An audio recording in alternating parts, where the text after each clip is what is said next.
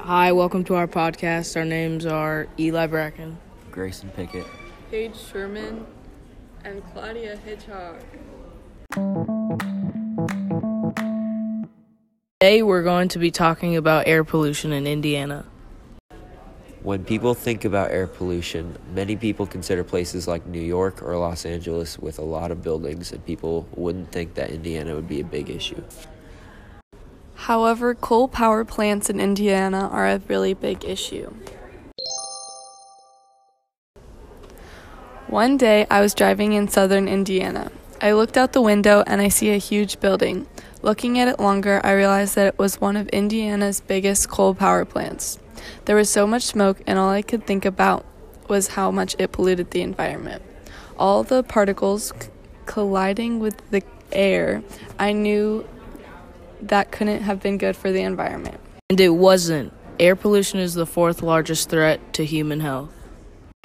Air pollution is also a big part of climate change. Next, we will be interviewing Kristen Sherman, who has lived in Indiana for over 20 years. Where do you think the most pollution in our country exists?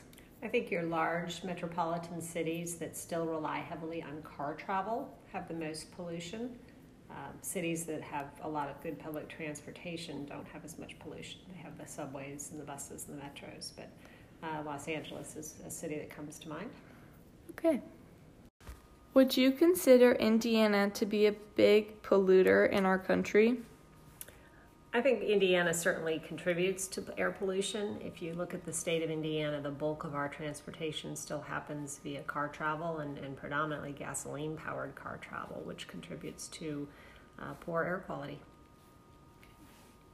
Thank you.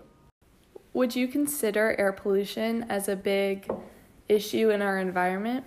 I do think air pollution is a significant concern. It certainly can cause a lot of damage to, bodies of water, crops, forests, animals, etc. But it also contributes to the depletion of the ozone layer, which is what protects us from the sun's UV rays. Obviously, that's a significant concern. Okay, thank you. What are some solutions to pollution that you have heard of?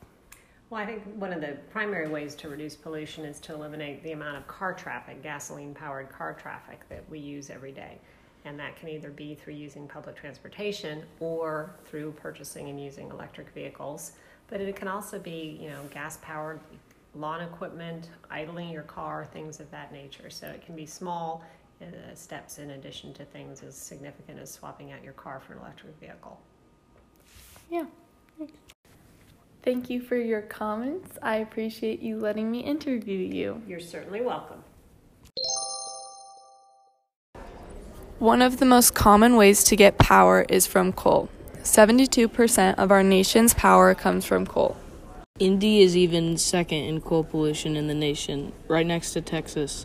The main power plants in Indiana include Indiana-Michigan Power's Rockport plant, Indianapolis Power and Light in Petersburg, and Duke Energy Gibson Power Plant in Owensville.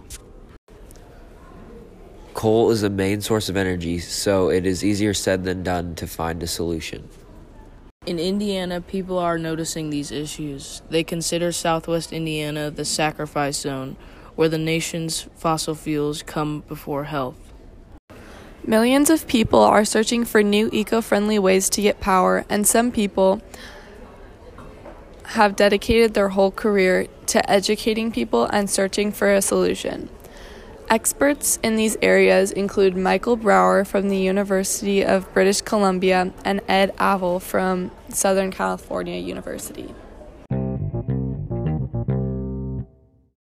In conclusion, air pollution is very prominent in Indiana and all over the world.